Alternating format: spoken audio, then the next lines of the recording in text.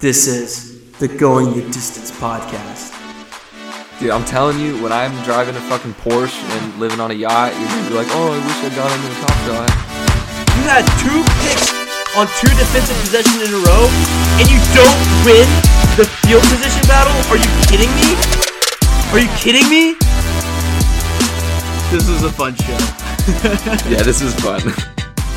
Alrighty, let's get into it now. Alrighty.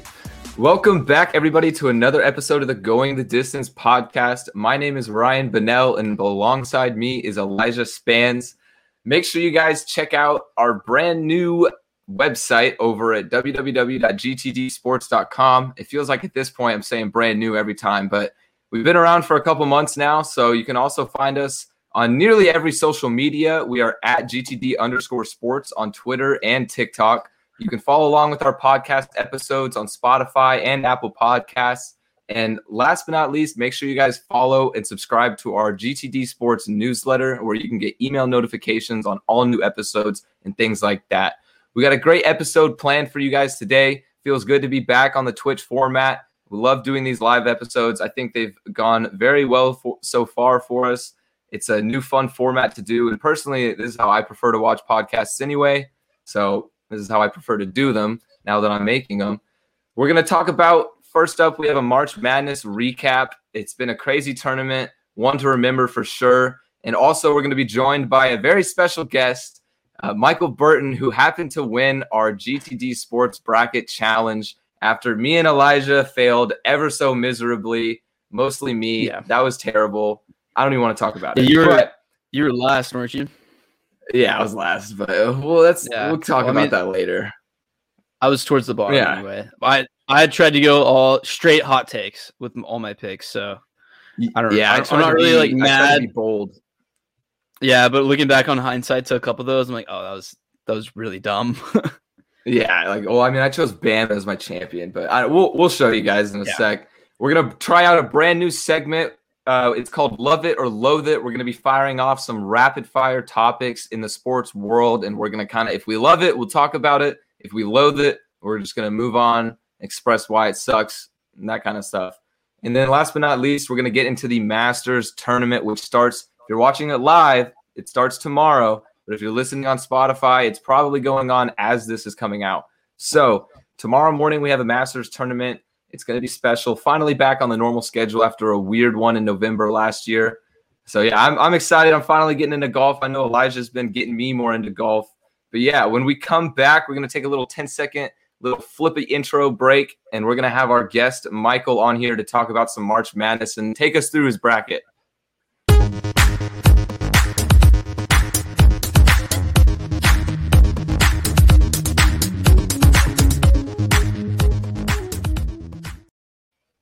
All right, welcome back, everybody. And hello, Michael. How are you doing, my friend?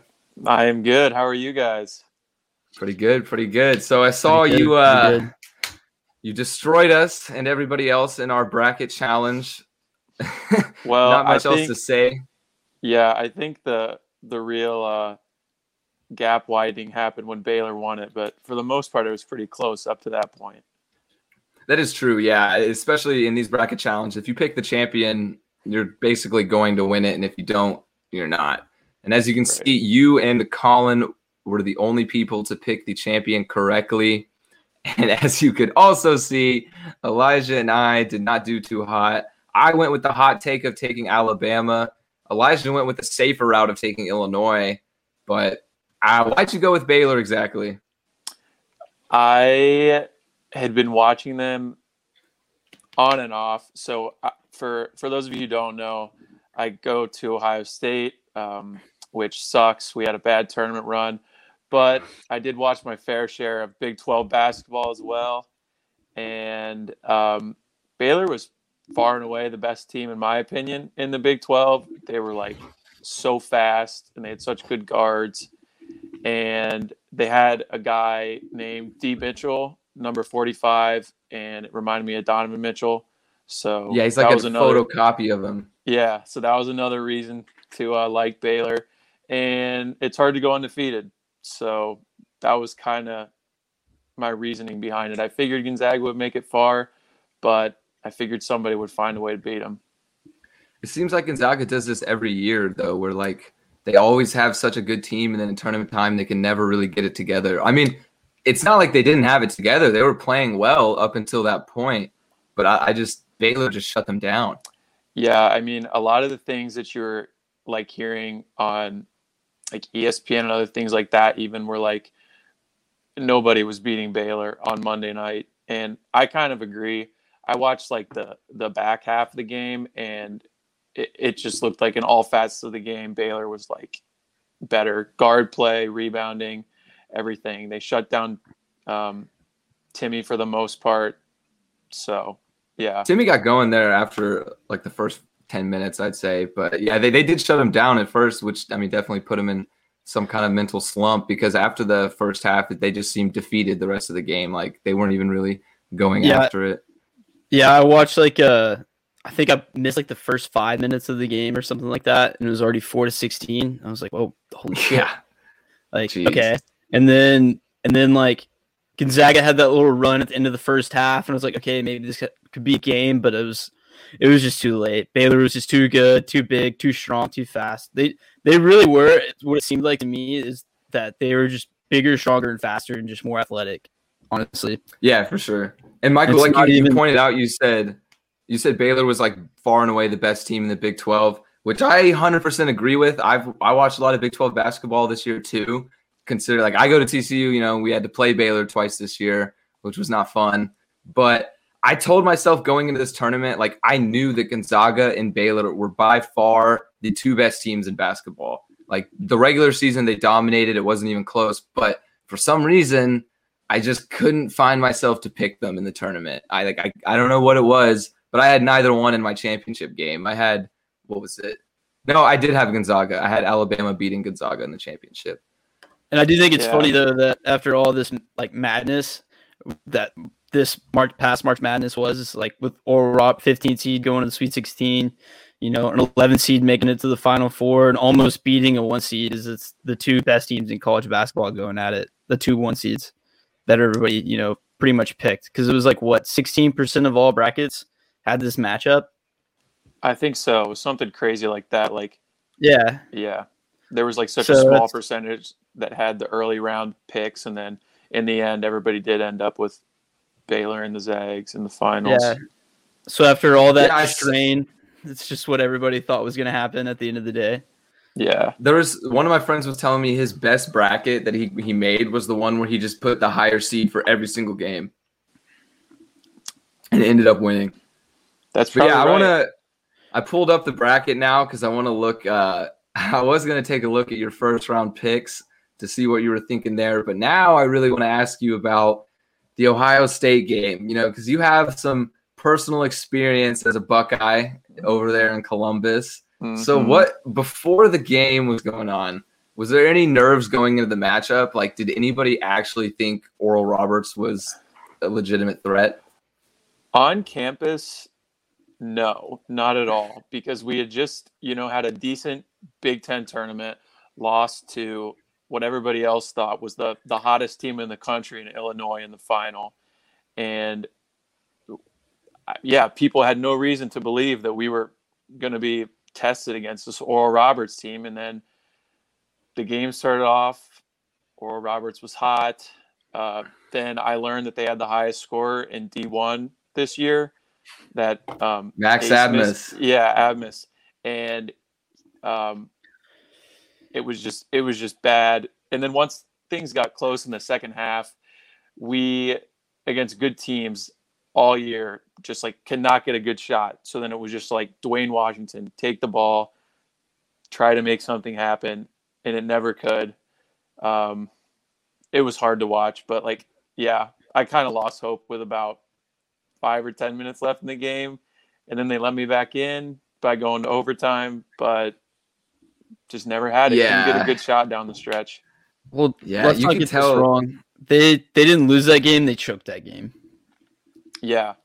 I was telling Elijah on one of our last episodes how like I don't like it whenever, you know, all these comments and stuff come out like "fuck you" to this player for choking and stuff like that. But my God, did Dwayne Washington choke that game? Like, what was it? He had like 4 missed free throws in the last like 2 minutes and 2 missed open shots. Like, I don't know. Yeah. Like, yeah. You can't really complain about like the last second 3 that he missed. Cause I mean, come on, like that's tough for anybody, but it was just everything leading up to it. And that, like, damn. Yeah. And you hate to hate a guy like that in a time like that because he was so good all year for the most part. But, yeah, especially in the tournament, I mean, Big Ten tournament. Yeah, when like he's supposed to be the guy and he's not, it's tough. But I mean, that's the tournament, and I only had him in the Sweet 16 because I kind of saw it coming when we were like hot during the year, and we like had that stretch where we lost to Michigan State. It was like, oh no, here we go again. Chris Holtmann in March, not getting it done, and then sure enough, you saw what happened. Yeah.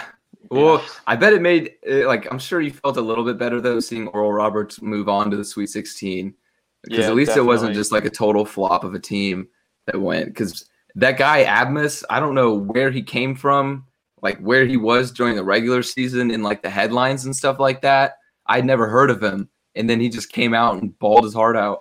Yeah, just probably got lost at Oral Roberts would be my guess. Yeah. Well, it seems like that's like the recipe for these teams though, is like it really just takes one guy to have like 40 points. Like what was it, Loyola against Illinois? That big burly corn-fed white dude. What's his name? Krutwig. Krutwig, yes, dude. Yeah. He shit on him. He had like 30 points. And it's like he's going against like NBA scouts like Cockburn. What that's his name, right? Yeah. That's such an unfortunate last name. But... Yeah, it seems like they'll find like one of these guys that are just diamonds in the rough, and they'll ride with them, and they'll also just kind of pair that with a really good strategy and game plan and like the right fundamentals, because it's all those guys that just have smart games and they just kind of use both and don't let them get too carried away and like play hero ball per se. And kind of that's how these smaller schools kind of thrive in the tournament, which is awesome to see. And one thing that kind of made me think that how small schools kind of beat up on bigger schools sometimes in the tournament is that they play a different brand of basketball, you know? So completely, they have nothing to lose, you know? That too, but like just the way they play the game is just a little bit different, and it catches them off guard, you know? Yeah. Yeah, another game I wanted to look at though, which was this happened this last week after our last episode, was Gonzaga UCLA. I mean, we kind of skipped over the Final Four matchups and got straight into the championship. But first off, goddamn, Houston didn't even stand a chance against Baylor. Like, I knew Baylor was going to win, but I was not expecting anything remotely similar to that. And the Gonzaga UCLA game was arguably the best college basketball game we've seen all year. Did you guys watch that one live? Yeah, that one was. Who's the guy with the J. Cole looking dreads on UCLA?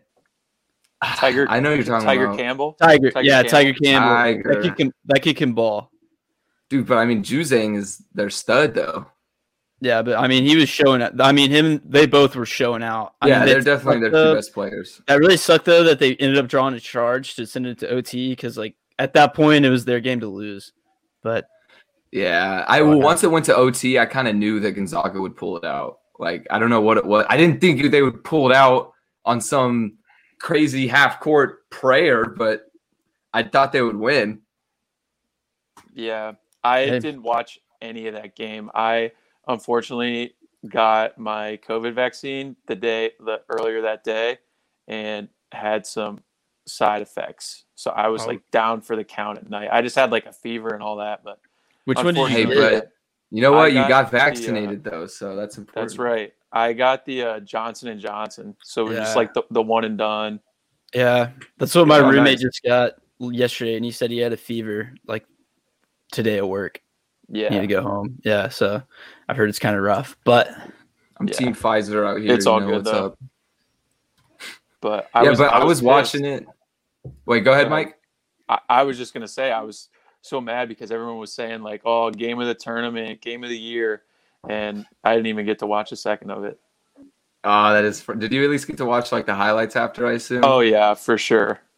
I was actually out on a dinner date with my girlfriend, and we were at this restaurant downtown Fort Worth, and I'm like, I was like, oh my God, like I forgot to check. And so I'm like, babe, I gotta check the score. And so I see it's like a 2-point game with 50 seconds left. I'm like, I'm sorry, but I gotta pull this up. So I put it on, and like I set it up against a glass of water, and I'm just watching it, and I'm like, babe, like look, like this shit's crazy. And then, we had to leave, but there was overtime, and so I'm like, I can't just drive home during overtime. So I was just sitting there in my car, like watching it, like just obsessively, and it was amazing. It was one of the best shots I've ever seen. Yeah, crazy. I mean, you can let her drive your car. No, I was just parked alone, like watching. Just parked alone. So do you have money on it too, or? No, I didn't. Elijah, is that your mic? Yeah, is it delayed? No, I think it's super scratchy. Does that happen for you, Mike, or no? Yeah, it's a little staticky. This laptop's driving me crazy. It'd be like that. Yeah. What were you gonna say, Mike? I was gonna say for that game, like I was completely under the impression that like UCLA's luck had run out. Gonzaga's gonna cover at what I think it was like 14.5. Yeah, it was minus 14 in most books. Yeah, and sure enough, Mick Cronin just like shoved it up everyone's hoop, and like he just shows like I don't know. He seems like a very fundamental basketball coach, and the team had kind of bought into him, and it was cool to see. It was definitely cool to see. Like I was there. I wasn't really necessarily rooting for UCLA because it's UCLA, but I was definitely rooting for them because they're an 11 seed, and it was cool to see an 11 seed in the Final Four. But I remember one of my bold predictions before the tournament even started. I feel like such an idiot with some of these. It's just like I had Michigan State going to the Sweet 16 because, I mean, they were hot. They were playing good. They had beat like 4 of the top 10 teams in the country, and then they couldn't even beat UCLA. And UCLA lost like their last 4 games before the tournament even started. Yeah. So they just came out of nowhere and got hot. Yeah. Elijah, is your mic fixed? Yeah, how do I sound now? Yeah, you're good. All right, Mike, go ahead. Sorry. I was just going to say that's even more to Elijah's point, like in terms of these lower seeds, just like playing a different way in the tournament and relying on like things like good defense and good rebounding and things like that in order to get by in advance. And I think UCLA was another personification of that.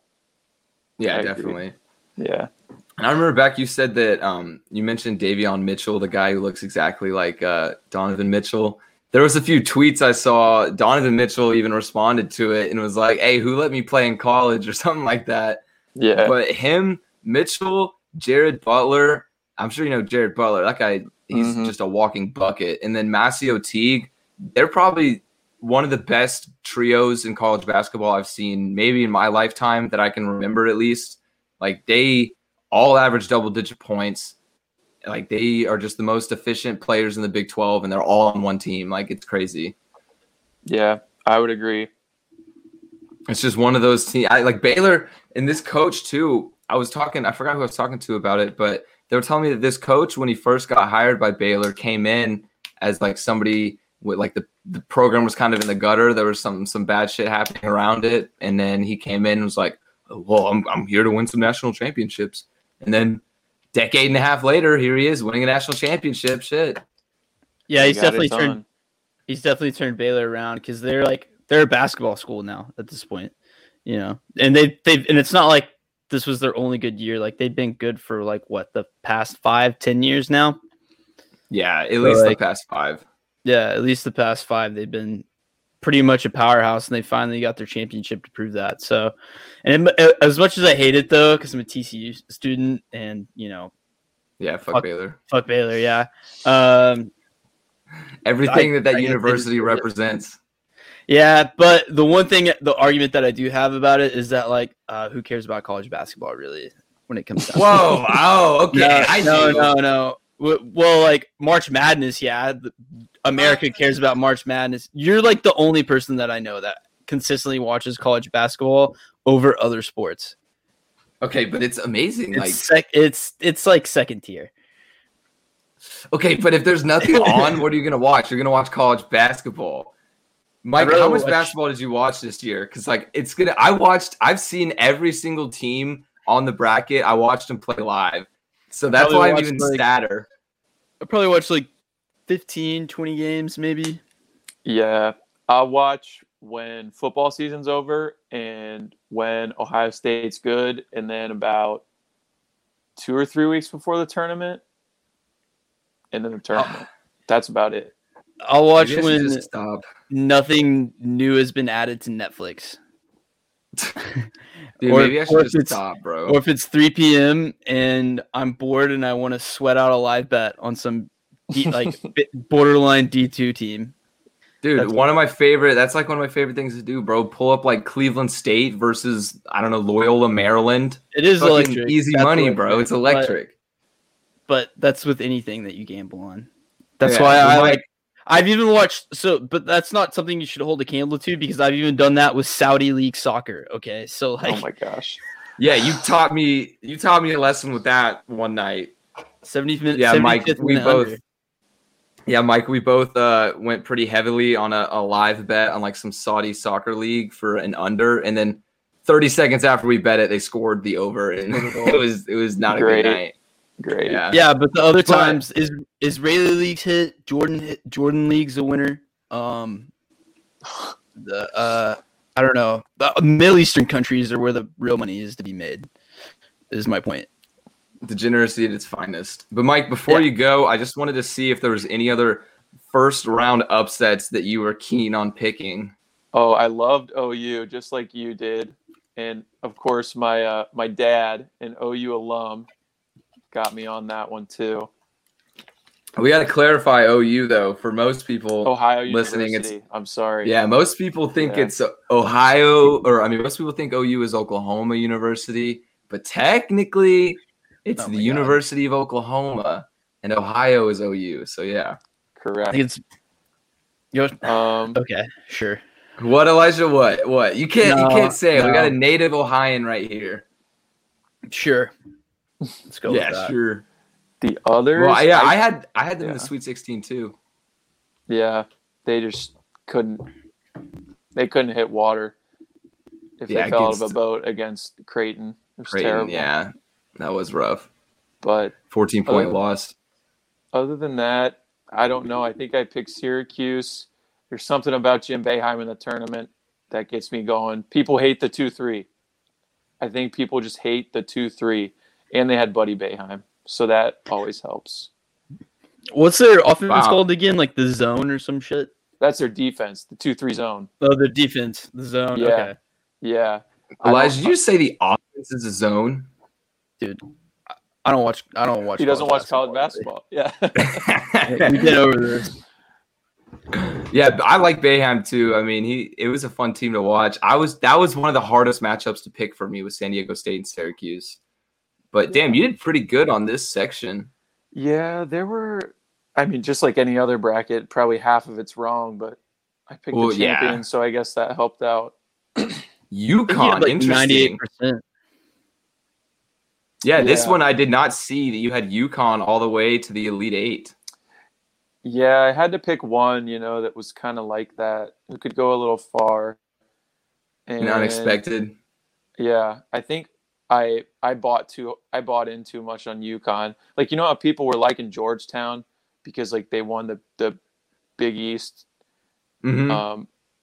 I was kind of out on them, but I guess I jumped on the UConn bandwagon, and that didn't work out either. So Yeah, I also went with Georgetown in round 1 too, because everybody was saying like they were hot, they won the tournament. Like, they came out of Mhm. nowhere too with that win. So mhm. yeah, I'm trying to see. But other than that, yeah, there's no way in hell I was picking UCLA. Yeah, I don't think I don't know anybody that actually picked UCLA to go far at Yeah. all. Maybe to beat BYU, because BYU, let's be honest, they weren't very good for a 6th seed. True. Would they have played Texas in the second round too? UCLA? They would have, yeah, if Abilene Yeah. Christian didn't pull off the upset. Yeah, I hated Texas. I hated them. I don't know why I picked them. Yeah, I hated them too. I had them going to the same place as you, but Yeah, Shaka Smart just just penetrated me. Honestly, I fully believed in him.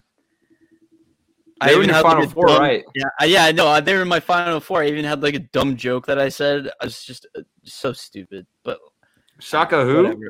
Yeah, I don't care anymore. Now he's going to Marquette, so that's what he gets, I guess. Which I didn't see coming because I think he probably could have gotten a bigger job than Marquette, even though Marquette is a good basketball school up there in the Midwest. But yeah, and I think he's from Wisconsin also. Yeah. Well, I think there was some speculation that like he'd go to Wisco. That was just a weird move, I thought, all around. But one step back is 2 steps forward. Yeah, exactly. But so once again, just wanted to show the final results of our bracket challenge that we hosted. As you can see, me and Elijah again did pretty poorly, mostly me, but Mike got on top with a total of 1350, which is, I mean, relative to the rest of the country, 1350 is pretty damn good, Mike. So yeah, the only bracket I know that was better than mine is my girlfriend, sadly. So it was sick. No way. Yeah, that's funny. Yeah. All right, before we stop all this bracket talk, though, I want it to be known that Ryan was like humble bragging that he's seen every single college basketball team play, and he got 20.8% correct on his bracket that he actually cared for. So good for you. You know what's even more sad is I think you guys can see it if I go back to my other brackets. You see my other brackets here, though. I have one with 1240 points. Okay, I hate Baylor is the name of it, but it did okay. I just didn't enter it into any groups. Only my worst one. But yeah, that'll do it, though, for our March Madness talk. Michael, we appreciate you for coming on. And again, thank you for absolutely dominating us in the bracket challenge. It was fun to have something like that, and that was our first time doing it. So we appreciate you and everybody else that took part in that. So yeah, Thank you again for coming on, and maybe we will see you on another podcast down the road. Yeah, looking forward to defending my title next year, and appreciate you having me on. Yeah, the title. All right, we'll see about that. All right. I appreciate it. Yep, see you guys.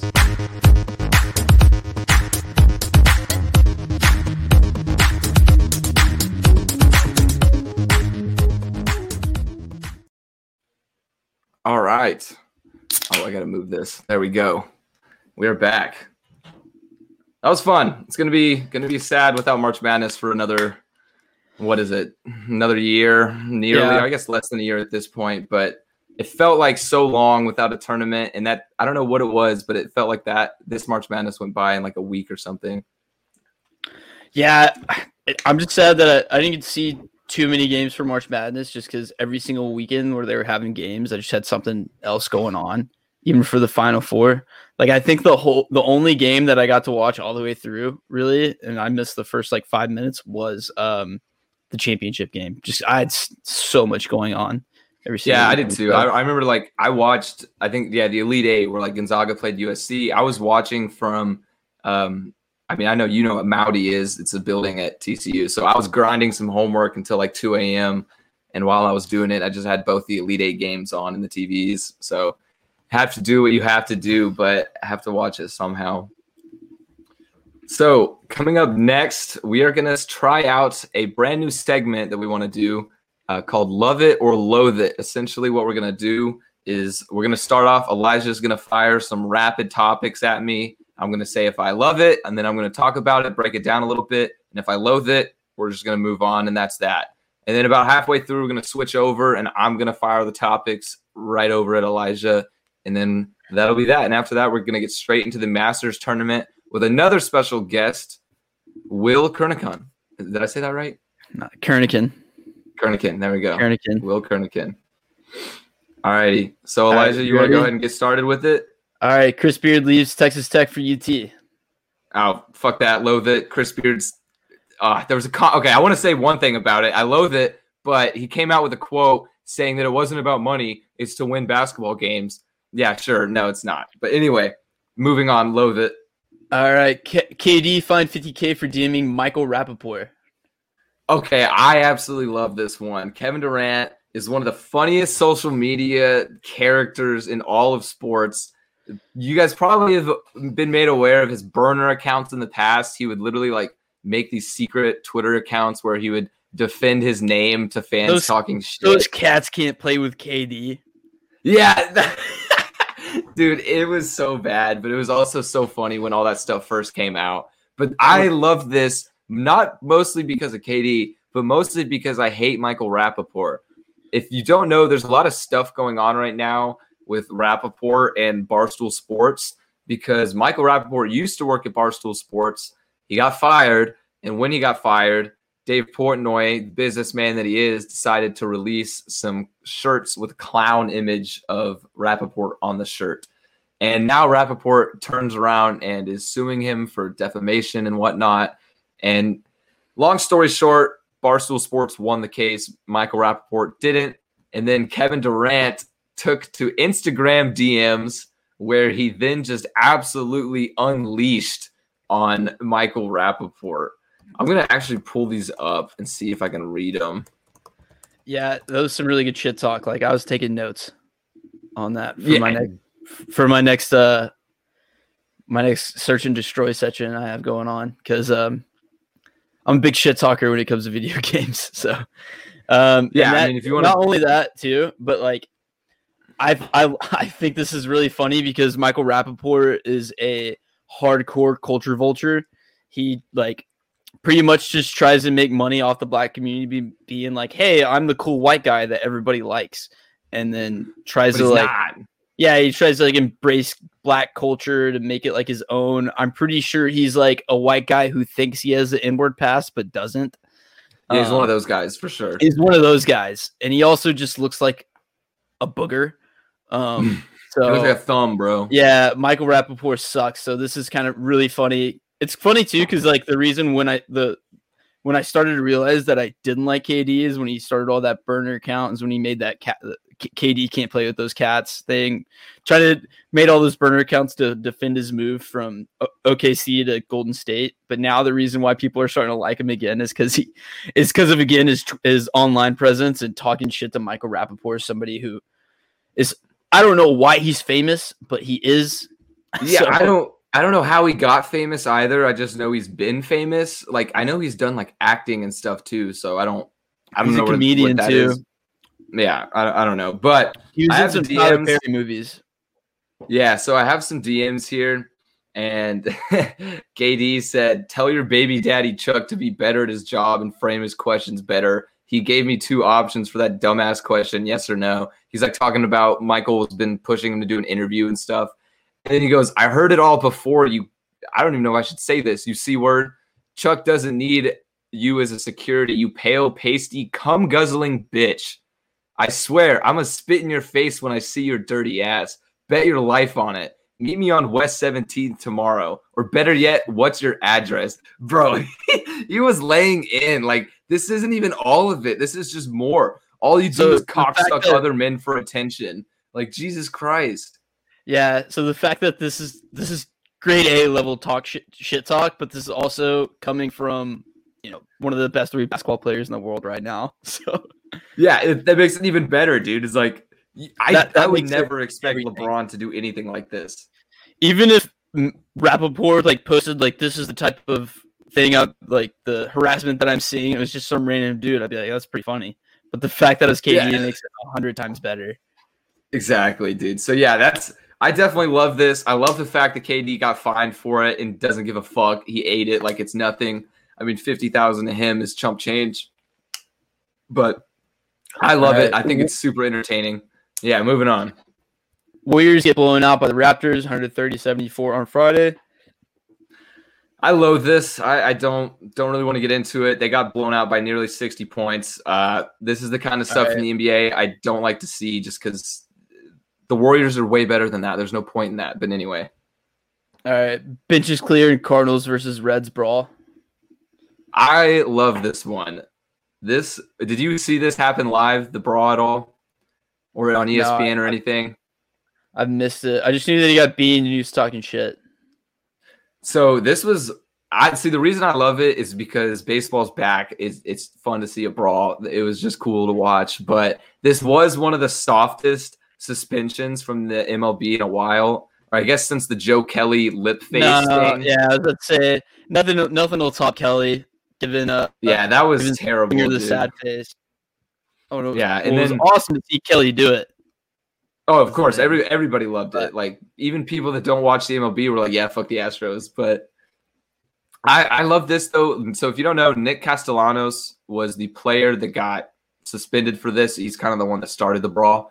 He was at bat, got hit by a pitch pretty hard. He didn't charge the mound or anything. He just took his base like normal, but was visibly angry at the pitcher. And then once they get a base hit, and then once he makes his round home, the pitcher's like running up from the mound to try and tag him because the catcher had to go back.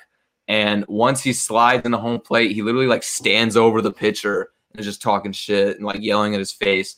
And then as he's talking shit, all the benches come out. So it wasn't anything like Rougned Odor where he just gives Joey Batista a bomb to the face. It wasn't anything exciting like that, but it was still fun to see the teams kind of come out. It was a soft suspension, a soft brawl, but it's fun because baseball's back and I'm excited. All right. PSG beats Bayern 3-2 in Champions League at the however you say that. Allianz Arena? Sure. Yeah. All right. So today, Champions, I love this one as well. This was a great game. Fun to see fans back at Champions League. Champions League soccer is one of my favorite sporting events of the year. Also, if you don't have anything to do during the day, it's the only thing that's on at 2 p.m. So it's always fun to watch. What makes soccer awesome is that you can watch it at the middle of the day or the beginning of the day. You can wake up and like just turn on sports. And that's great. Yeah, you start your day with soccer and then you end it with every other typical American sport. Yeah, but Mbappe, Kylian Mbappe, one of the world's greatest youngsters, he put back 2 goals. And this was not only did they beat Bayern, but they beat them on the road. So in Champions League, how it works is there's 2 legs, and it's the aggregate scorer who moves on. So right now they have a 3-2 advantage with 3 away goals, which is huge. So this was crazy to see because Bayern is the defending champions of the Champions League, and they've been on fire. So PSG beat Barcelona already, and now it looks like they might take down Bayern. All right, we're going to switch it up now, Elijah. I'm going to fire off some topics. I want you to tell me if you love it or loathe it. You ready? I'm ready. All right. Sam Darnold in this blasphemous trade. I love it. Why do you call it blasphemous? I just call it blasphemous because it came out of nowhere. I guess blasphemous isn't the right word, but I think it came out of nowhere.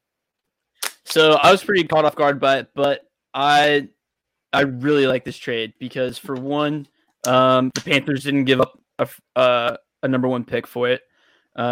They gave up a second round in next year's draft was their biggest thing, and they gave up only a 6 for this year's. So. And a lot of the narrative around Sam Darnold is that he could be saved. So a lot of people in the media were saying that, hey, maybe keep Sam Darnold, draft another O-lineman or receiver to help out Sam Darnold, and not draft Zach Wilson. So, like, hopefully Joe Brady can get his hands on him and do to Sam Darnold what he did for Joe Burrow his senior year at LSU. So I love this trade. I think this is a great place for Sam Darnold to go, and I think this is a great opportunity for the Jets' new head coaching staff to get their hands on somebody new and have a clean slate. Yeah, I agree that it's a good trade for the Panthers for sure. But the reason I said blasphemous, I think, is mostly because I just think it's crazy that Darnold went from being a top 5 pick to now he's worth like a second rounder, like at best. That's what Adam Gase does to you. Yeah. That's what Adam Gase does. And another thing, too, is that, like, I don't know, man. He never got it going. And another thing, too, is his turnovers. He's a turnover machine. He has all that he can yuck it. Don't get me wrong, but he'll throw a couple picks. He has potential, yeah, but his decision making is just Yeah, I mean, he's also an athlete too. I mean, he had like a 50-yard touchdown run against Denver, so like he has mobility. He can be he has potential to be a good quarterback and then at the NFL level. So hopefully, I think the Panthers is a great place for him to go. I think it's a win-win for the Panthers to make this trade. Some people think that they gave up too much with 3 picks, but like honestly, I'd give up a 6th, a 4th, and a 2nd for Darnold. Why not? Yeah, why not? Like I agree with you. I think it'll be interesting to see how he plays out in Carolina. I would be happy for Darnold if he played well. I don't have anything against him. I wish he would have found more success in New York, but again, like you said, that's what Adam Gase does to you. So that's what it does. Okay. All right, next up, Oklahoma hires Porter Moser, the former Loyola Chicago basketball coach, as their new head coach. Loathe it. All right. Any reason why you want to move on? Nah, just move on. All right. Arizona women's basketball head coach Adia Barnes gives a double middle finger and says, fuck them. And she's caught on camera during a live broadcast. That's hilarious, but loathe it. Really? Okay. Yeah, well, I'm pretty sure we have more people watching this podcast than the women's college basketball tournament, so loathe it. Whoa. Okay. Oh, my God. No hate. All right. Anyway, moving on then. The MLB moves the All-Star game from Atlanta over Georgia's new voting laws. Ooh, I could talk about this, but that's so political. It is very political. I'll say I don't want to get into it too much, so I say I'll loathe it and just say this one thing is that I think it's dangerous that sports leagues are getting this much involved in politics. That is an interesting take. It's I don't disagree with it because the law is egregious, but at the same time, I don't think it's a sports league duty to make this decision over that. That's kind of my opinion. I could see that. Yeah, that's fair. Okay. Yeah, but we won't get into it too much. Yeah, because you're right. It is a little bit political. So but political. I just thought it was shocking to see that like the MLB really went through. Yeah, with it. I think so too. I think that I was shocked to see that they actually went forth and did it. Because didn't the NBA do something like that with over the bathroom law in Carolina? I remember hearing about that, but I don't. They were like they were either did it or they're going to do it in Charlotte. Yeah, I'm not sure. Okay. All right, let's move on to the next topic. All right. Next topic I got is Tiger Woods SUV crash details were released this morning. So, again, I'm going to loathe this, but I'm just going to say the one thing because, like, the speeding thing, I just don't want to talk about it because Tiger's such a private guy. You know what I mean? And he was speeding, and everyone hauls ass every once in a while. And I don't really have anything to say about that. He crashed his fucking car, okay? Yeah, it was a true accident. Like, there was no malintent, no DWIs, nothing. I will say, though, it is kind of harder, though, now that we know he was going like 80 miles an hour. That's kind of tough, but... Well, I mean, that is... Don't sit here and act like you haven't gone 80 in a 45. Okay, an 80 to 45, bro. I don't know. That's a stretch. I've maybe gone like it. I am from a little hick town. We have the back road, so I've gone 80 or 90 on the back. I guess 40. Yeah, if nobody's there, you know. Yeah, and nobody else was there. So like, yeah, I was gonna say to his defense, nobody was there, and it was early in the morning. So yeah. All right, that'll do it though for our love it or loathe it. We just tried that out for the first time. We may continue that. Hopefully, we can maybe get it going smoother for the future. Yeah, but yeah, rough, but yeah, well, because there's just so many things that happen each week. Like we can't really talk about everything from like a big picture standpoint. So like small little specific kind of things like that, I think would be good for that. So, but yeah, we are just about ready to get started talking about our Masters tournament preview. It's finally that time of year again, a tradition unlike any other, as Jim Nantz would say. It is Masters tournament time. And when we get back, we will be joined by our special golf guru guest.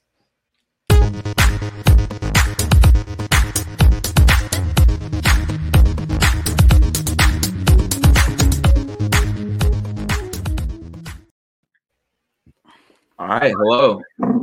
What? Thank you one one last chug in. What was that? It's Masters weekend, baby. I'm pumped. I know every golf fan out there is pumped. I know Elijah's pumped. It's a big weekend, baby. What an entrance. I love it. Oh, yeah.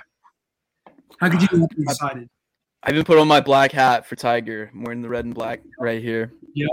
You got to Just show for him the his respect sauce. this weekend. Yeah, that's going to be so sad, man, to not see Tiger there. Are you kidding me? I saw, what did he say? Yeah. He tweeted something about, he tweeted, I think, I'm sad that I won't be there to run up Dustin Johnson's bill at the dinner. Dude, he's great. I love the fact, too, he's gotten less and less private and more of like a personal person ever since like the whole stuff happened with him back in the past. So seeing that come out in a little bit is way more exciting, you know? Yeah, for sure. So, I mean, I guess we can just go ahead and jump right into this. I mean, Will, so like, what are the big storylines coming into this weekend? Like, who should we look out for? Any surprises we may see? Things like that. Well, first off, I want to start off with Dustin Johnson. He's the best golfer in the world right now. There's no doubt about it. He's playing out of his mind. He's unbelievable. And but I don't see him winning this tournament. It's first of all, it's hard to repeat a Masters win. It's it's hard. It's rare to see that. And two, he played at Augusta in November, which was a different Augusta in April. You know, it rained all weekend that weekend, and it made the whole greens much softer and the fairways much softer. So, you got to play with a different course. You know, all those guys in November were shooting aggressively, going right after the hole in every shot, but they're not going to see that this weekend because it's different conditions. So I don't see him, but So when they say the greens are firmer, that means that they roll faster and it's harder to get up on the green and make those putts. yeah. Okay. Yeah. And two, Augusta's a very, hilly course, so the elevation changes throughout like each hole and stuff like that. So you see guys going for shots towards the hole where they can't even see the green because there's a giant mound in front of it, or the greens will slope all the way down. So you just got all you can see is the little tip of the flag. So when the greens are softer, it's easier to land on and stay on the green. But when they run faster, some guys will go 15 feet to the left or right in order to get an easier look at a putt instead of rolling off. Yeah, I was watching some of their warm-up shots today. Like they had a little bit of coverage on it. And I noticed some of the tee shots even were blind tee shots. Like you couldn't really see where you were aiming exactly. So like are other courses like that, or is that really unique to Augusta? Yeah, there are a lot of courses like that. Me and Jaw played on a course one time where I'm pretty cool, but two of them were blind. And I'm not like a huge fan of it. Like I want them to be some there because it makes things interesting. But if every hole's a dog leg left or right, a blind hole, then it's not that fun to play. Especially because we're both average golfers, don't really give it. We're just there to get drunk and have fun. So like when you can't see the hole, you get pissed off. Dude, yeah, Elijah's been telling me about that, man, and like just looking like getting hyped for Masters and everything, looking into my some betting picks and stuff for it. It's really made me get into it, and I kind of want to go out and golf. Yeah, dude, it's fun, man. It's I think it'll be really interesting to see the viewership numbers for this Masters compared to previous Masters, because I think the game of golf has grown so much over this past year because of guys like me who've gotten into it over COVID because it's been one of the only things to do. I went from having never played golf from this point last year, and I probably I've been on a course maybe 20-30 times in the past 6 months or so. Just because people, when you try it, you'll get bit by the bug. You'll get bit by the golf bug. You'll be watching YouTube videos till 2 a.m. every night. And I know there's at least 5 million other people like me right now. I mean, I don't know, 5 million, at least 1 million. Everyone gets involved with it, and that's exactly why during Masters weekend, biggest weekend in golf, every single dad out there is going to be drunk on Sunday waiting to see who's going to win this tournament, because everyone gets involved in it at some point in their lives, and they get super excited. And that's just how it always is. Yeah. And what makes the Masters the best spectacle in golf, in your opinion? I think it's Augusta, man. Like it's the only, they play at the same course every time around. It's the only major to do it. Augusta is one of the most, you can't get on it. People always ask me if you could play one course in the world right now for free, where would you go? And there's so many courses out there I want to play, but I'm always going to choose Augusta because it's so hard to get, like no one gets on it. They've denied presidents to be allowed to play on there. So I think that's why it happens. Augusta is one of the most beautiful courses in the world. It's so hard.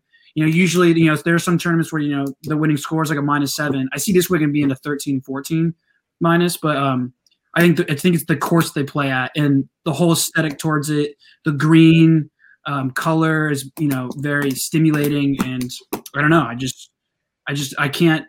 I never met a golf fan who's never been like, oh, the Masters weekend's the best weekend golf. It's always the most hyped up.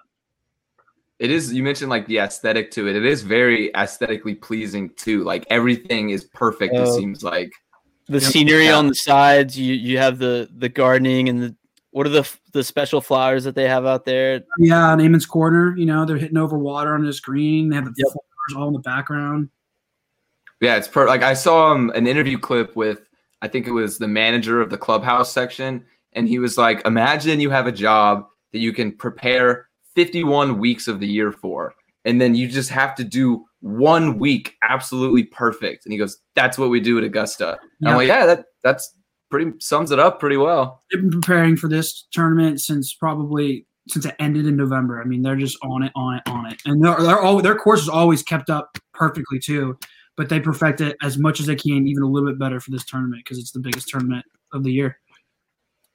Yeah, definitely. One of my questions I have, like Elijah said, there's been a lot of people over quarantine that have really started getting into golf. I'm at like the starting stages. Like I could tell you maybe 2 years ago, I would have no idea who Xander. How do you say his last name? Schauffele. You know what, Ryan? Schauffele. How about me and Will go take you golfing for the first time? Dude, I would love that, bro. Let's go. We should get a tee time. You can even use. I have pretty good clubs. You can use my clubs. I don't care. Just don't break my driver. Hey man, I don't know. I'm warning you guys. I got some top golf experience. I don't know, dude. Well, you're gonna be terrible. That's beside the point. But yeah, we should do it. Just pick a Saturday or Sunday. Pick a tee time. We'll go to Pecan Valley here in Fort Worth. Let's do it. Definitely, I'm down.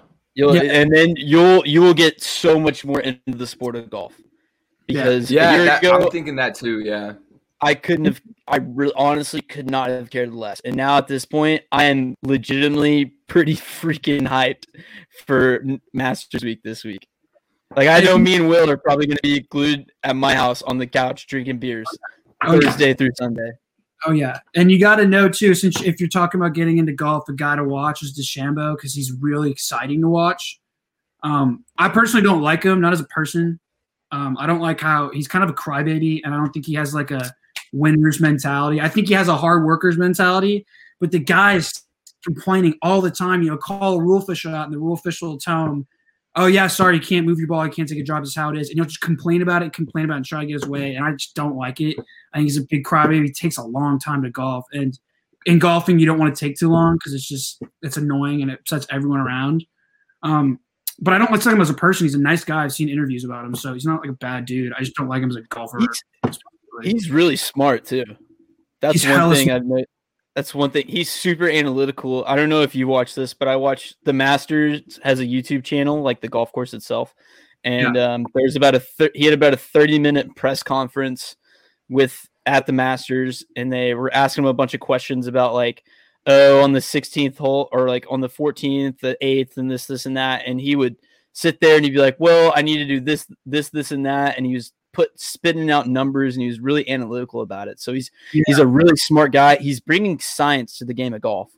Yeah, really, was what he's doing right now. And another thing too that I really like what he said in that interview, because they asked him, they said, "You are transcending the game of golf right now," which he is. He's changing the game. He's adding distance and adding weight is something that has really not been done on the level that he's been doing it. And so they asked him, who's the next person to, transcend you? And he said, well, if we can get a generation of actual athletes, like a 7-foot tall athlete playing golf, that'll be the next guy to transcend me. And I thought that was really cool of him to say that. Oh yeah. I mean, we'll probably see that. Oh yeah. Oh, go ahead. Eventually, people probably wouldn't even thought we would see DeChambeau with his swing and changing the whole game with that. And it's happening now. So you never know what could come. But I like his confidence. So the confidence is good. But I don't see him winning this tournament, no matter, even if he is a long ball, which helps a lot in Augusta. But his wedge play and putter has been terrible, struggling a lot lately. And you need that in Augusta. You need everything. But, putting and and your wedge play from 100 feet out is a big thing in the tournament, and he just isn't on it right now. I don't see him doing anything special. So we have a comment here. It says, have you guys heard about DeChambeau using a custom 5-degree driver made by Cobra?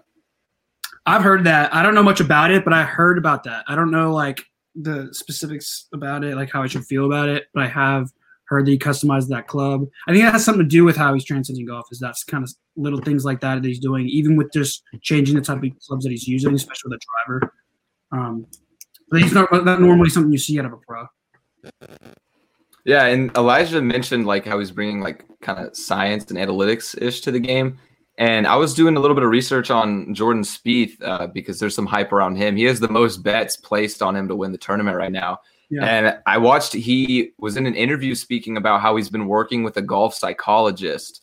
And like, I don't know how common this is, but he's been doing like a lot of stuff like to control his breathing and like his emotions on the course, because I've also seen a lot of clips of Spieth, like after he takes a bad shot, he's like, God damn it, or something. Like he just reacts right away. He'll just know if it's a bad shot. But like, is that common really to use like golf psychologists and stuff like that? Not to my knowledge. I remember when I heard about it and I thought it was really cool.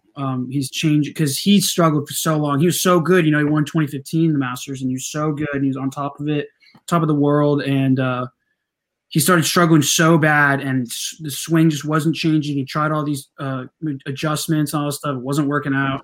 So when I heard that he went to a guru like that, I didn't know if other people did it or not. I still don't know.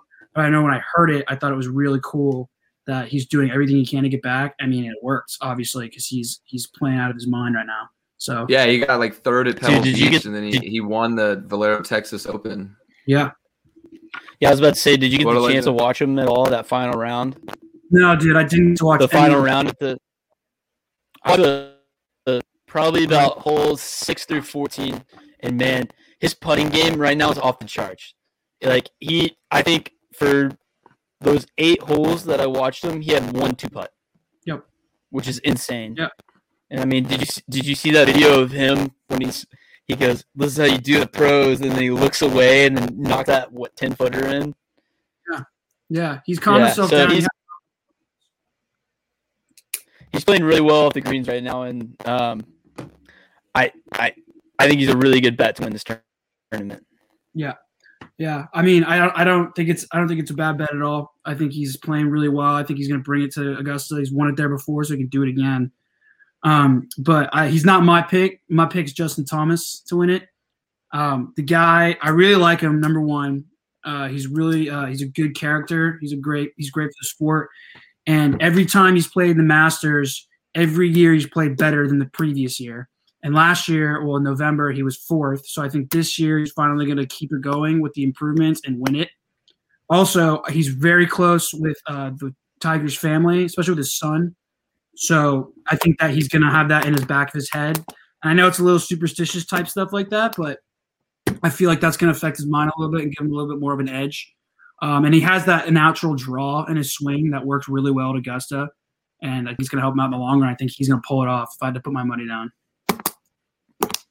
Yeah, I have a few bets I'm going to place because, I mean, the odds on these are always so boosted. I mean, because Justin Thomas is plus 800 to win. So, like, the payouts are always insane, but the odds, to actually pick the winner correct are hard. But I picked out 3, so I'm going to make a few small plays on these guys. I'm tailing your Justin Thomas pick at plus 800. I like that too. I'm going with Jordan Spieth. I'm buying into the hype. He's been working with a psychologist, playing well at recent tournaments. And then also I'm taking Xander. You guys have said it. I still can't say his last name. Schauffele, I'm pretty sure. I could be wrong, but I'm pretty sure it's Schauffele. Xander Schauffele at plus 2,000 odds, mostly because I think he should be way higher than that. Plus 2,000 seems a little bit too juicy for me. So I like a lot of value in that. Yeah, he's one of my sleeper picks. He's one of my sleeper. He got second, right, at Masters last time? Yeah, I think so. So what's some of your favorite? Have you looked at the tee times and who's going to be playing together? No, I have not. Have you? Oh man, yeah, I've looked at some of them.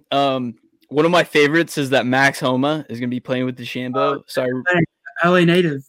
Yeah, so I really hope that because Max Homa is a bona fide shit talker, so I really hope that Homa gets in his head. That'd be great. See, that's one thing.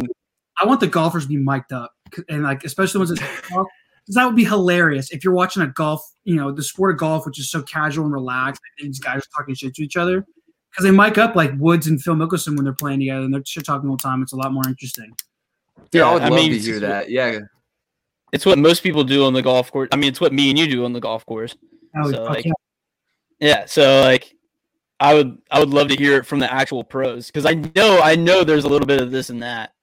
Yeah, definitely. Yeah, definitely. And like everybody thinks that like the casual fans, it's a quiet game and whatnot, but they've got to be saying some shit like to one another. The golf fans are rowdy. After the swing, yeah, they do. Yeah. Especially in that state at that course in Arizona where they have I think it's the 17th hole. It's a par 3, and it's just the stands are surrounding the par 3, so people just buy tickets and sit there all day long and watch everyone play that hole. And they party their ass off all day. And they're like throwing drinks up in the air, and every time someone scores a hole in one, it looks so fun to go to. You sit there all day long and drink and watch people have this par 3. Drink, and then don't they boo the guys that miss the green? Yeah, it's awesome. Yeah, I didn't know that much. That's pretty funny. Yeah, no, it's golf is a really good sport to get into. It's just the only thing is to really appreciate it is that you have to play it. Yeah, because I always thought like whatever they're just hitting golf balls, but I didn't really know how good these guys are and how much that they should be appreciated until I picked up a golf club and tried to start swinging at a ball because it's amazing what they do. And a lot of people out there say that a PGA Tour golfer is better at his sport than any other professional is at their sport. Yeah.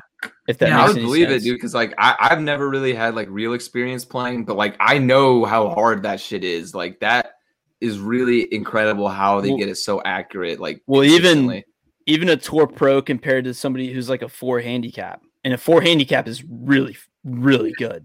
Play with a 4 handicap, and you're going to think he's like one of the best guys in the world. And then these guys are shooting under 20 on some courses, which is like it's just like how are they even doing that? Like I thought that was impossible to do.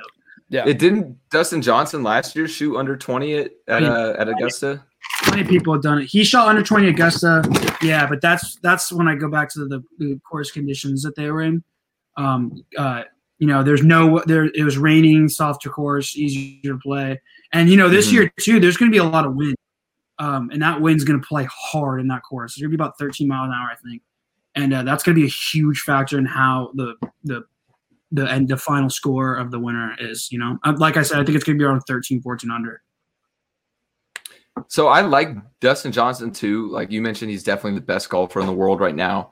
But I'm a little bit concerned, though, to make any bets on him because I saw in his last 3 outings, he got 28th, 48th, and 54th. Yeah. Yeah. So that kind of scares me. I wouldn't take that as a scare because, every guy eventually has some of those tournaments where they don't play as well. They're not feeling as well. Maybe they need a weekend off. But I still don't think you should bet Johnson, but that's only because of the fact that how hard it is to repeat and the fact that, he's playing out of his mind, but he can't. At Augusta, it's hard to do that twice. And I just find it's like betting a baseball team, an MLB team to win the World Series 2 years in a row. It's too hard. I don't bet that. It's not really happened that much. So I don't know. Fair enough. I don't blame anyone for betting him, but I definitely wouldn't do it. Well, what is there's a bit of controversy too around Brooks Koepka right now because he's been like during his warm-ups and stuff after his swing, there's like videos of him rubbing his knee and stuff like that because he just had surgery. Yeah. And people are saying that he may even like drop out right before tee time. Yeah, Koepka. I really hope he doesn't because I let Elijah talk about this, but I love Koepka. I'm pretty sure he does too. Brooks. Bro, he's got the biceps. He's got bicep Brooks. Oh my God, I love him. And that's another sleeper of mine, only because I know it's a hot take, very unpopular, but the only reason why I say that is because I think he has one of the best winner's mentalities in a lot of sports. Like the guy doesn't practice golf outside of majors. He's like, I played in some of these tournaments here and there, But in a major, people ask like, "Do you practice stuff?" Like, I know. I'm basically only golfing when I'm on TV. I don't golf. Wait, what? Yeah, he doesn't practice. So he goes out these majors and just is all the best players in the world. And you're like, dude, that guy his mind is so tough. And I don't ever count him out, but his knee injury was definitely going to hurt him. So it's just like a hot take that I think he might do better than we think.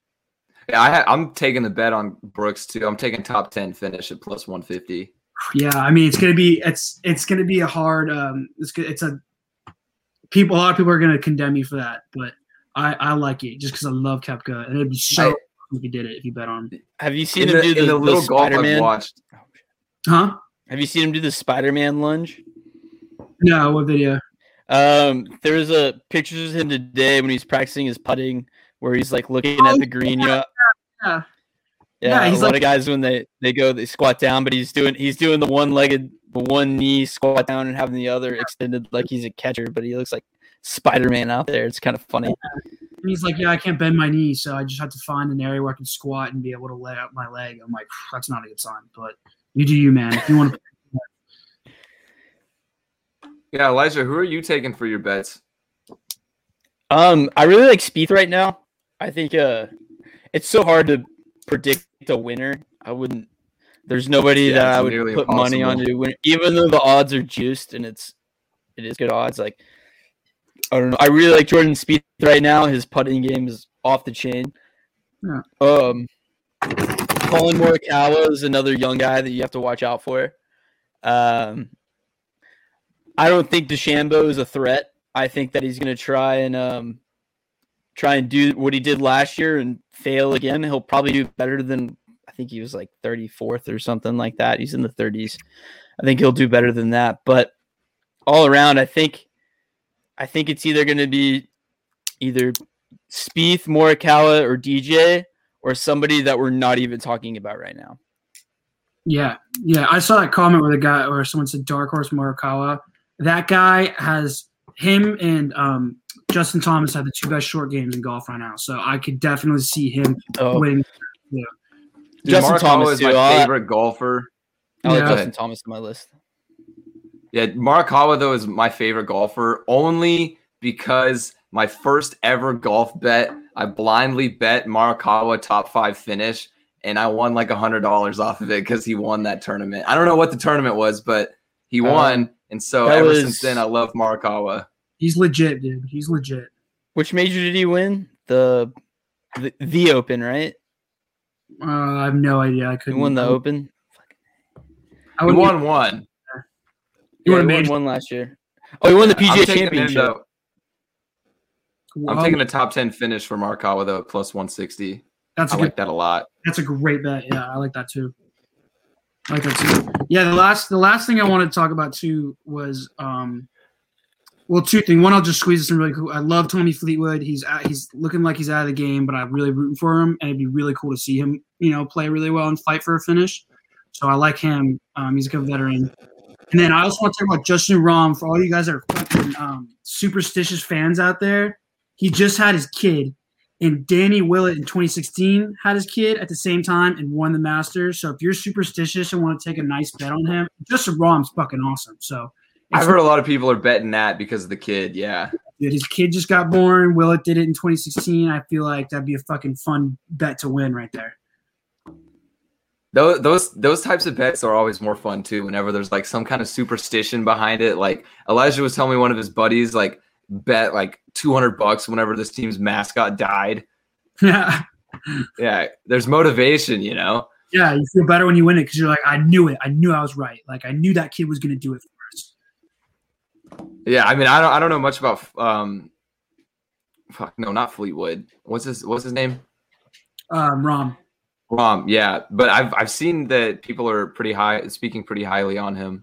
Yeah, he's awesome. He's top 5 in the game right now. So, but he's gonna be great, and I'm rooting for him just because of that. But again, my final word is that Justin Thomas is gonna win it completely. So I want to run before you go. I want to run by this parlay I've put together because I'm planning on probably losing my winners bets. So to make that back, I have a top 20 finish parlay Okay. I have Justin Thomas top 20. I mean, I feel like that's a lock. Yeah, that's a lock. Jordan Spieth top 20. I mean, come on. Xander Schauffele top 20, and then what? A lock too. Yeah, and then here's the one I don't know is Paul Casey top 20. He is he's a veteran in golf. He's great. I could see him finishing top 20. I mean, I think it's a good bet, especially because he's got plus odds on it. He's definitely one of the better to watch in this tournament. He's played here a lot, so he knows how to play the course really well, especially during April, which again is huge. So I don't see that. I think it's a great parlay. I think you have a great chance. I mean, I think all of them are locks except for maybe Casey, and he's still going to be great. And I think he's 43, right? Like something like that. He's old. I mean, he even looks older too when you look at him. Like he looks like a grandfather, which he might be. I don't know. Yeah. Well, either way, I'm excited for tomorrow to see what happens. Tea time's starting out early. Yeah, baby. Yeah, I'm gonna be watching it all day. Yep. Yeah, I'm probably gonna have to keep it on all day. Will, you gonna come over? Yeah, I'm gonna come over. What are you talking about? Glasses, dude. Yeah. Oh wait, right. One sec before you go. We have a comment. Any thoughts on U.S. amateur winner Tyler Strafacy? I haven't done any research on him. I haven't looked at any of the amateurs. I was going to, but then I got caught up with all the big names, which is bad, but whatever. No, I don't have thoughts on him. The last time I paid attention to a couple of the amateurs was when Hovland did it. Didn't win it, but he played really well. And I like Matthew Wolff too, but he's not an amateur either. But I have no idea about that guy. Maybe Jaw does, but I have no clue. Jaw, do you know? I don't know anything about that guy. All right. Yeah, I don't know much about the amateurs, but I do know that there's this guy from SMU that qualified because he got second at the amateurs. So yeah, there's a few smaller names in there. But yeah, mostly the big names. I don't really think there's going to be a super big surprise as the winner. I think it's probably going to be one of the recognizable names like we've been talking about. Yeah. Yeah. All I know is whatever happens, I'm excited. I'm very excited. Yeah, whatever happens, I'm excited. So yeah, thank you, Will, for coming on. We really appreciated having some real golf knowledge because I'm sure I'm not a super golfer, but you know some stuff. But thanks for having me, and I hope your bets work out too. Yeah. Thanks for your advice on them too. So hopefully that parlay hits, but we'll see. Yeah. All right, yeah. Thanks for coming on. Thanks, guys. I appreciate it.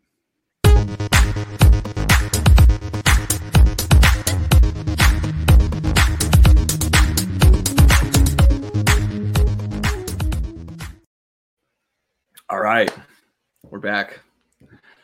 All right. What a time to be alive. Masters week. Right. Like normal Masters week, though. I like that we get the Masters right after we get the NCAA tournament. Yeah, that is true. So, like one big event right after so we the get other. because this is one of the premier things in sports right here is Masters. You know. Yeah.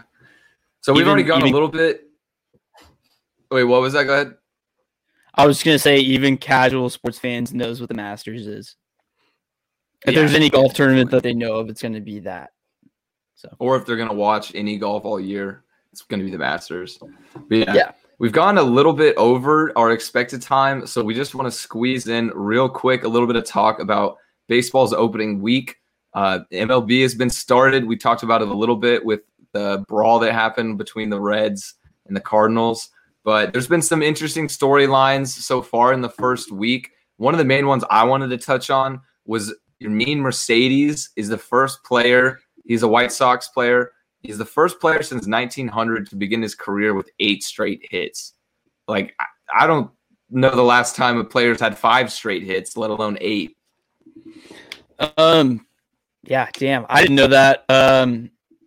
Too bad he couldn't get the White Sox a couple more wins. The White Sox I think they dropped 3 out of a 4-game series against the Angels. So they got off to kind of a slow start, but I think, and Mercedes too, I think the big concern about him is that he's replacing Eloy Jimenez, and who's a really good player. And so the fact that he's putting up that kind of production is really nice for him. So he might have saved himself a big league spot. Yeah, I mean, well, probably at this point already, but the White Sox, their roster seems to be better than their record is showing for them so far. Like, again, today, as we're recording this, they were up 4-1 against the Mariners and then gave up 6 runs in the 7th inning. And now they're down 8-4. So, well, they have an electric lineup. I think their pitching staff is probably what's going to hold them back this year. yeah, they got good bats, but that's about it. Yeah, speaking of good bats, though, another one I want to talk about is Shohei Ohtani. Shohei. Yeah, Shohei. So there's a lot of hype around him, of course, but this was my first time watching him live whenever he got on the mound for the Angels. And boy, is he fun to watch. That was entertaining. I don't know if you saw that game against the White Sox, but Ohtani became the first pitcher in the American League to hit home run since 1973, sorry. Yeah, he's a generational talent at this point. I think that's the only thing. That's the only thing you can call him, because I mean, who else can throw the ball 100 miles an hour and then hit the ball with an exit velocity of 115? That's just stupid. Yeah, like currently the record stupid in the MLB for both. Like, yeah, that is so stupid. for this season. Yeah, So hopefully he can stay healthy, because that's been his thing, is that he hasn't been able to stay healthy. If he can stay healthy and put it together, then he's MVP worthy. Yeah, for sure. He could win an MVP. Something that's interesting to me, though, is they talk about his like longevity pitching. Like, he really only is going to be in for the first 4 or 5 innings, which is weird, because normally if a pitcher can only be on their A game for a short amount of time, they're a reliever. So it's weird that he's like getting starting nods, even though he's only playing like 4 innings at a time. That's just a testament to today's game.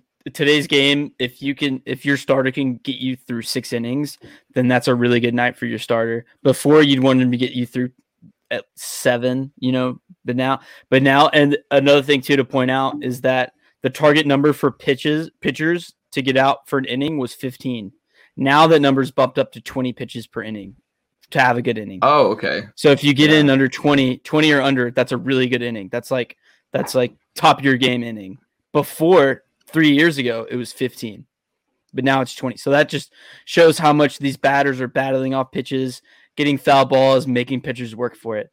And it's also too is that it's another testament of how hard guys are throwing the ball. Guys are throwing the ball harder than ever because they're getting speed, because they want to get speed. And that's the human arm. That's one thing, because I played baseball in high school. One of the things that our coaches told us, because our shoulders would get sore, is the human arm is not meant to go this motion. Like the pitching motion. They're not supposed to go overhand. That is, your body is not designed to do that. So if you do that for 100 times in one, 2 hour and a half span, is not good for your body. Well, these guys are not only doing that, they're doing it at above human levels and throwing it 100 miles an hour. Yeah, full strength. So if he goes 4 or 5 innings, that's a dub.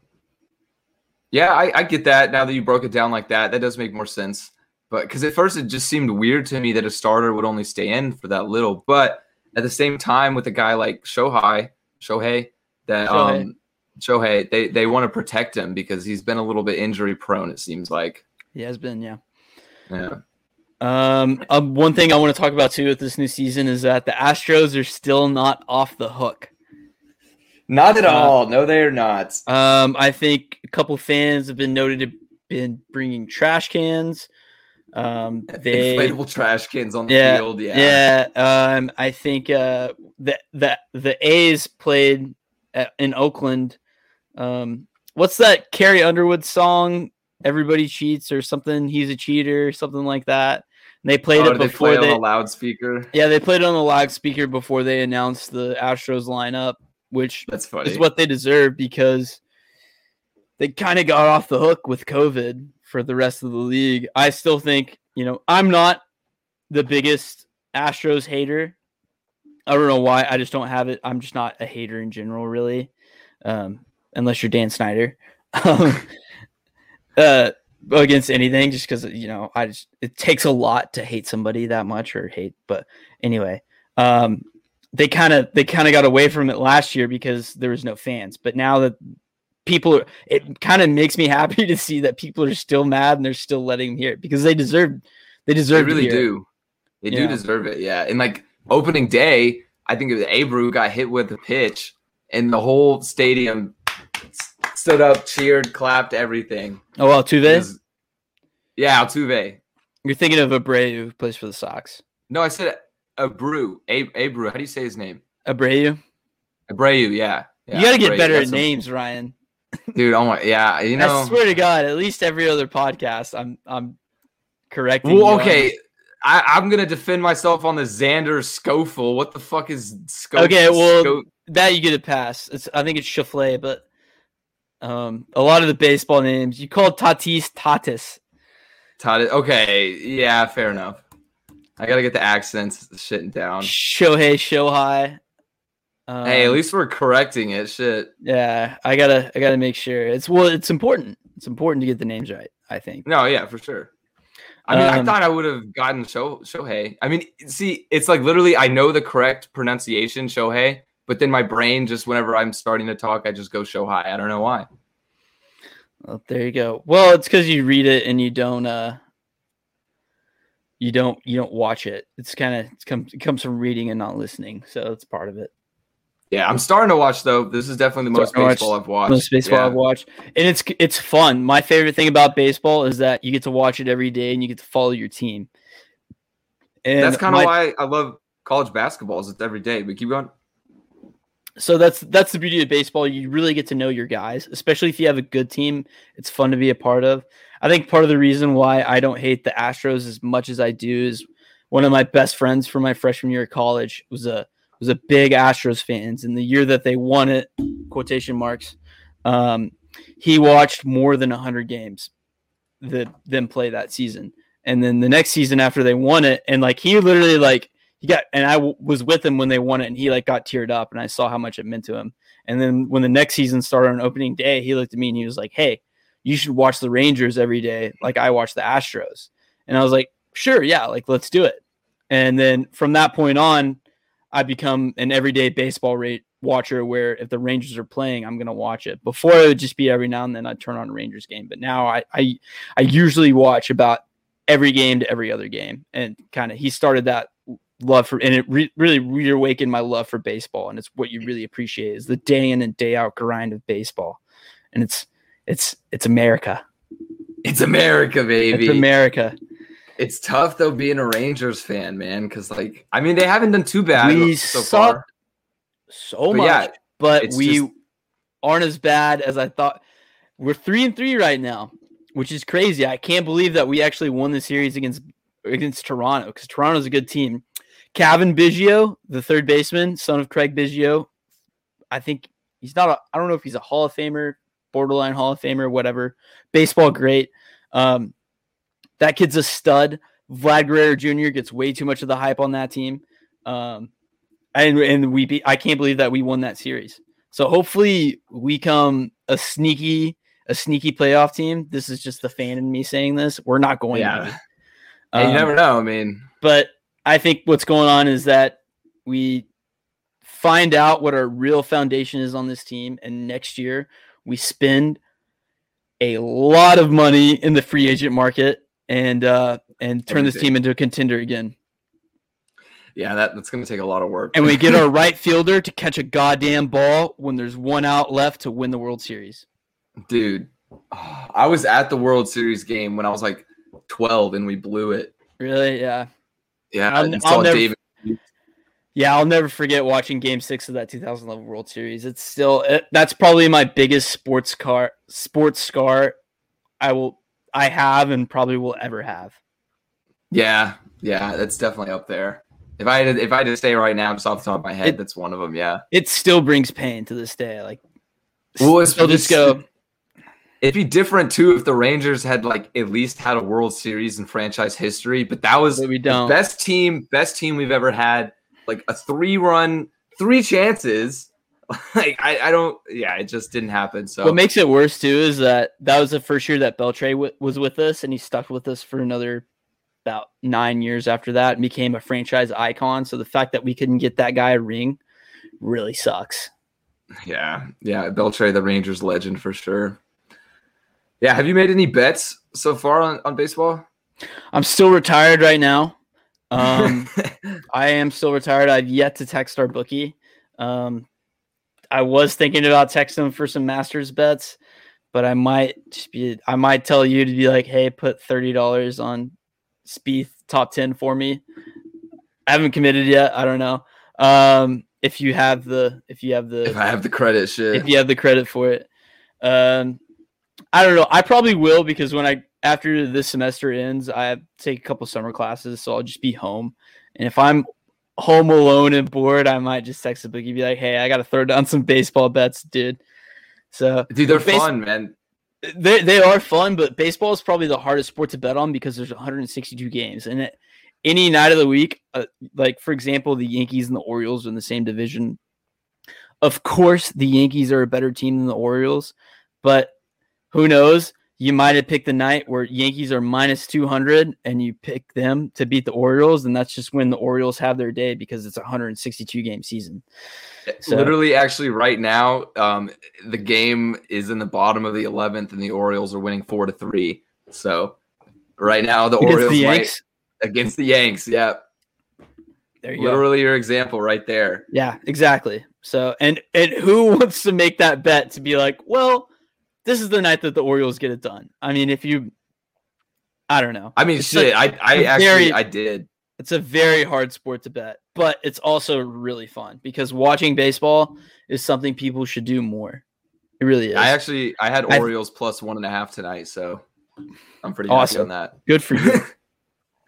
Yeah. No, I'm getting more into it this year. It's mostly too because if you bet on it, you have more of a reason to watch it too.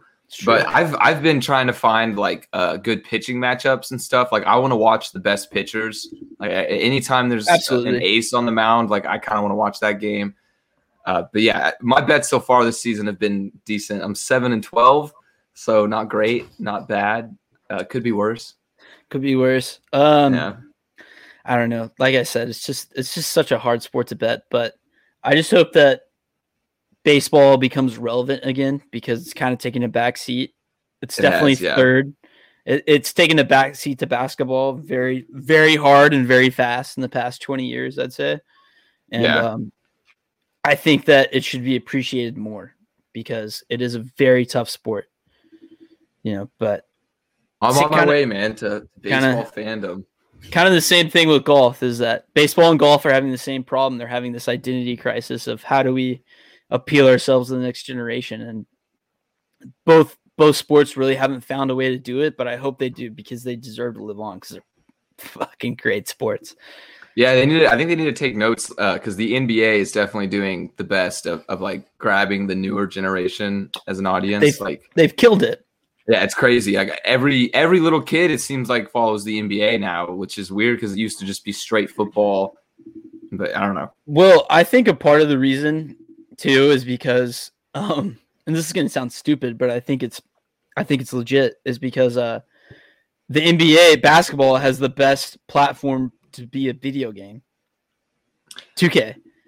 Think about it. I don't know. That's debatable, though. I don't know. Well, think about it. 2K is, FIFA is probably the best sports game. I'll just go ahead and say it. It's the most worldwide, The most worldwide, but also too is that soccer in America still hasn't come around yet. But 2K is definitely the best American sport to play in a video game. Madden is trash. Golf games are 1 in a million. PGA 2K21 that just came out is super awesome. If you don't have it, you should probably buy it. It'll make you really. That. It looks fun. It's pretty fun. It's super hard though. And then I guess you have what's those? Madden, 2K, and the show's only on PS4. NHL's fun, but like again, America hockey.